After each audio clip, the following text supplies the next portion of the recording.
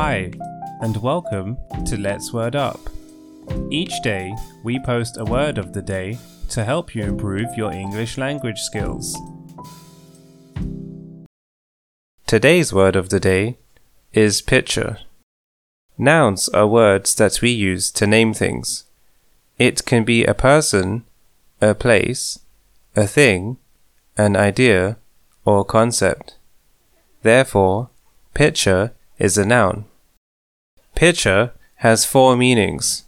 Firstly, it is a large jug of water, or the contents of a large jug. Secondly, it is broken pottery, crushed and reused. Thirdly, it is the modified leaf of a pitcher plant. Lastly, in baseball, it is the player who throws the ball to the batter.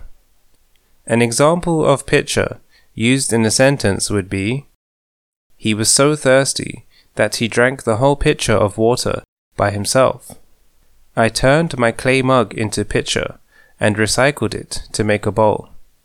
Pitcher plants have modified leaves, known as a pitcher, which is designed to trap prey. Or, she was a great pitcher. Not many batters could hit any ball she threw. Thank you for listening.